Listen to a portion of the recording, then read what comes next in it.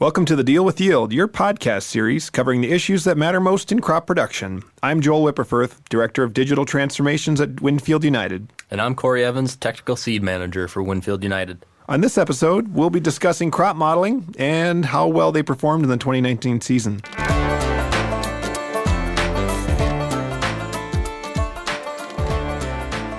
Okay, Joel, so we had a unique year in 2019. Let's talk about models, specifically our field forecasting tool. And can you just give me a basic overview of what a crop model is and what FFT is? Yeah, well, I like to think of it a lot like the mental models that maybe you have developed over time in your own head about, I need to be doing about these things, and these things are interdependent on one another. And when you answer a question like, what hybrid or what trait selection I have, you have a mental model established in your head for how to do that. Almost like walking through a maze, you kind of remember how to do that. So if you farmed enough years, you probably have a mental model of when you applied nitrogen and what the corn should look like and what you do if those things aren't adding up. Well, a crop model is just putting that logic down into a computer code. And we typically start out with a university's very plain Jane model, and then we use data to build on that and inform the model or do something we call machine learning and make the model more intelligent.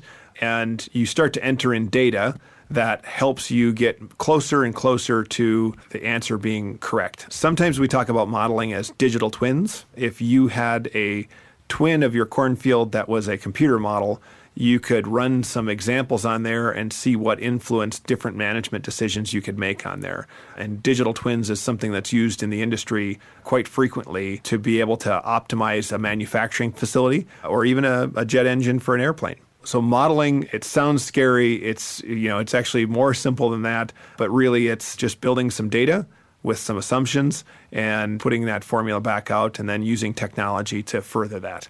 Did I make it simple or complex? Oh, man. Where do we start?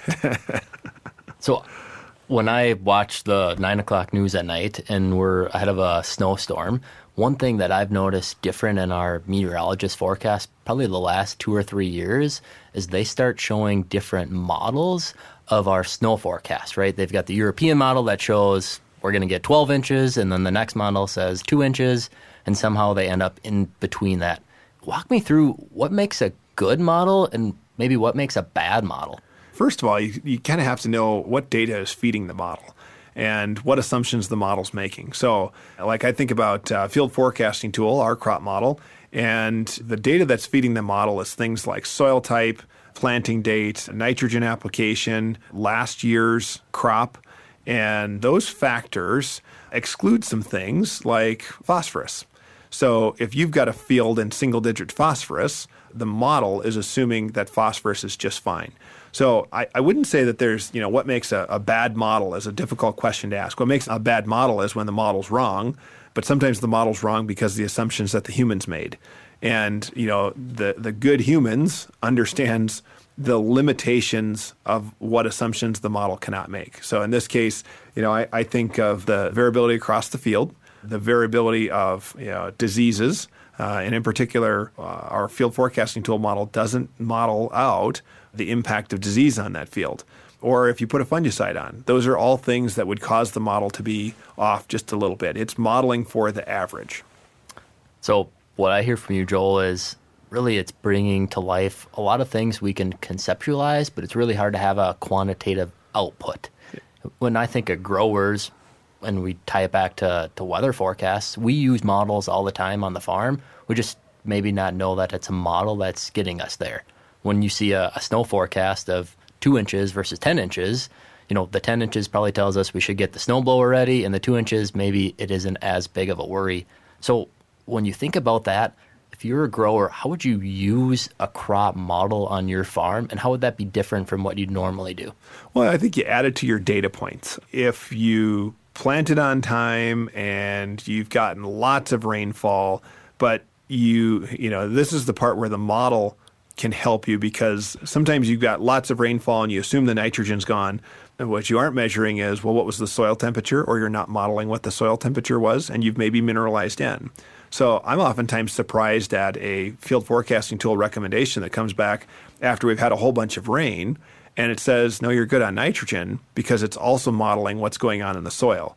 So you're modeling the plant, the atmosphere, rainfall, but you're also modeling soil.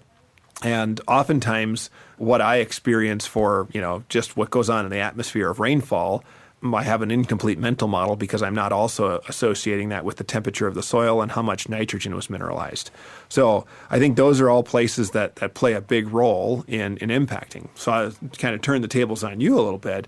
You've had some experience with field forecasting tool this year. What are the decisions that farmers are making with field forecasting tool versus without? How are they doing it without? How are they doing it with?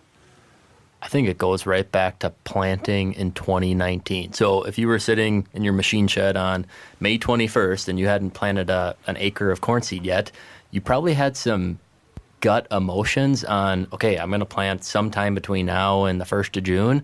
What's my yield? Like, do I give up on the acres? Do I push the acres? Do I spend the money on nitrogen? Like, what do I do? And for us as agronomists, it was really hard to point growers in the right direction because we really didn't know either. What does a late planting season really mean? We haven't had it or experienced it in a while.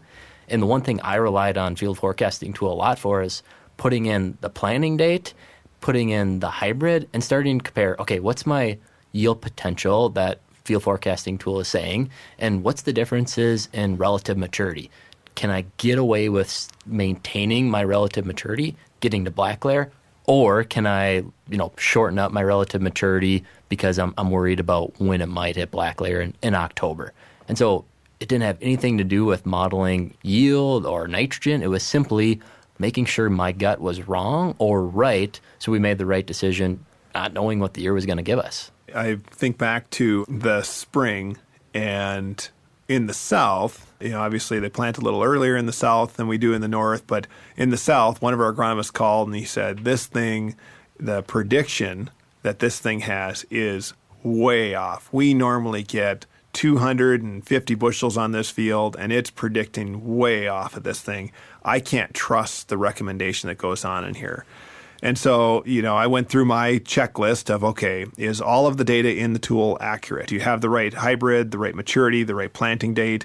Did you look over the soil parameters, the soil test, last year's crop? Yep, all that's right. Okay, number 2, a field forecasting tool uses a tissue sample. That tissue sample helps to calibrate the model and, erase any bad assumptions the model has made before that. And then the third piece that went on, is there any outlying factors that would cause that yield to be high, and you just can't see that? And, it's interesting. The agronomist said, no, we checked all those boxes, and then so we wound up actually bringing in some of our researchers from over in France to actually go out and visit the field. And, of course, by the time they got here a week or two later, you could actually start to strip ears back, and you could do kernel counts.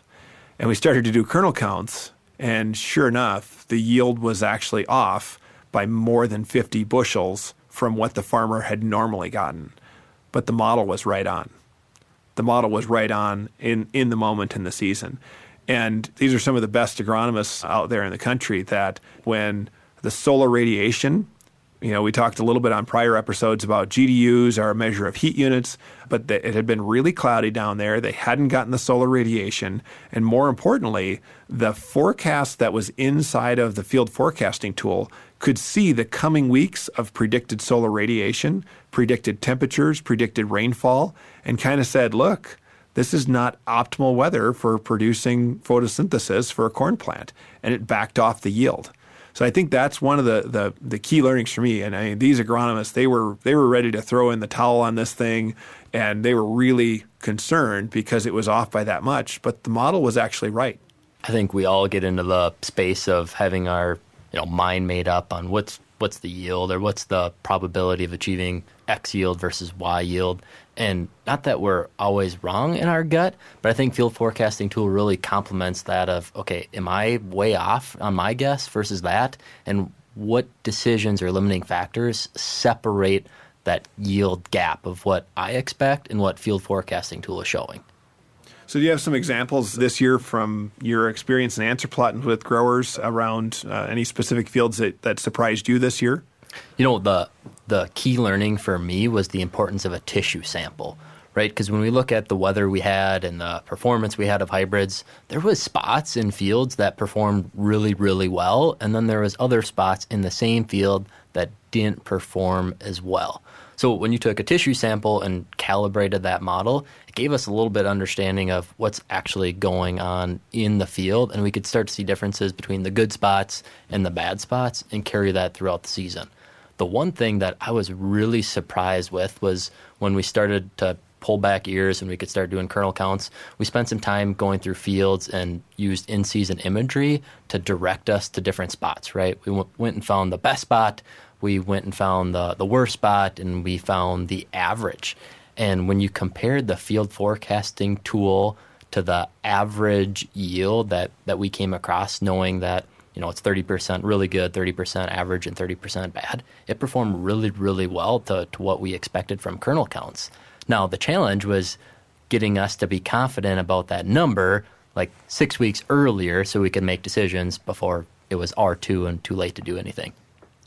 Yeah, so I think this is one of those areas where going into the season, farmers want to make decisions, and more about that crop the more you delay those decisions. I think about the risk. I think about every time we go up a little bit in yield and productivity, we also go up a little bit in risk, because the better you get, the more risk is out there. And this is where holding back a little bit and utilizing a crop model to help you make some of those decisions in season is one of the ways that you can hedge your risk. Rather than 10 years ago, a good yield might have been 200 bushels or, depending upon the geography that you're in, and now you're 200 is a potential crop failure in some regions. Of course, some regions of Kansas, 70 bushels is a good yield. But when you think about what you were getting 10 years ago, you've got additional risk for having grown that yield out there by putting those inputs out there and maybe not getting back to last year's yield. I think of before we had crop models to lean on, and I think of when we took the combine across the field, we got a report card, right? This spot did 200, this spot did 230, and all the decisions we made leading up to that was our final report card. And just having something with a predictability of yield and having that report card or quarterly grade earlier in the year just to help understand the direction of decisions, right? Is this the right thing? Is this increasing my probability of response? Is this going to have a higher ROI if I make this decision? I think the benefit is moving that report card earlier in season when you start making expensive decisions like fungicide or nitrogen. Yeah. And I would also add in, as we work on the machine learning aspect of that model, the model continually improves. The more environment that model sees, the more data points that we've got on that, and we continue to evolve the accuracy, the features, and the decisions that model is helping us make. So if you were going to give some insight into your experience with field forecasting tool this year, and you look at the year we're coming into, what would you tell a grower of how to experience field forecasting tool, and what would you specifically do on the farm with it? Yeah, so I think, one of the first places I'd start is figure out somebody that can help you take a tissue sample, because certainly that is one of the differentiating pieces that's going to help you have confidence in that model. And a tissue sample can help you unlock the micronutrients in your fields, the zincs and borons. It can help you unlock the macronutrients in your field using your nitrogen to sulfur ratios, your nitrogen to K ratios to understand that. But the field forecasting tool can help you understand the conditions that you're about to experience and the probability of response in those situations. So I would recommend work with your local ag retailer, start with a tissue sample, and find a couple fields that you could actually do something about. Now, I would also say that the model is set up, you can run it today, and you can play around with some scenarios. You could actually look back at last year and figure out when you started to deviate from optimal nitrogen uptake. And if on many of your fields, you're going deficient in nitrogen around the same time, and this is happening year over year over year, you've got to look at yourself and go, well, my mineralization isn't kicking in fast enough, or I don't have enough organic matter. I need to change my plan, and then start to back yourself into, okay, can I change my plan by adding a nitrogen stabilizer? Should I change my plan by adding a slow release fertilizer? Should I change my plan by having a retailer with a spinner spreader go across the field? Or do I need to take on my own side dress nitrogen applications? And all of those are kind of decisions of just looking at last year, when you deviated from optimal nitrogen uptake can help you unlock maybe what your plan is for this year, and then build your plan around that tissue sample this year. Allow yourself to make a nitrogen recommendation in season using field forecasting tool and be able to respond to it. So you're saying hindsight is 20/20. Yeah. Is that like a 20/20 joke? I think that might be a new presentation title. That's hilarious. Okay, so one last question. You sold me on it, right? Field forecasting tool is cool, awesome, it's innovative, it's a new tool to the farm. Now, how does field forecasting tool get better? What's evolving on it to get it to the next step? When I think about field forecasting tools evolution, we are continuing to reduce the data entry barrier, and we're doing that by connecting it into the data silo. And the data silo connects with some of the best equipment manufacturers out there to bring in hybrid planting date so that we can start to not have to do all the data entry from scratch. And that's where reducing that workload is one piece. Making this data available to you in web and mobile formats is one of the areas. So it's about ease of being able to get to the information. And, we're continuing to bring more data into the tool, more yield data into the tool that allows us to calibrate those things. So we're making improvements all along on that. And, hey, maybe someday we'll bring out additional modeling on things like diseases and have some ability to improve it that way. You've been listening to the Deal with Yield podcast. If you enjoy the show, please rate and review us online or on your podcast app. And for more episodes, find us on your favorite iTunes, Spotify, Podbean, or thedealwithyield.com.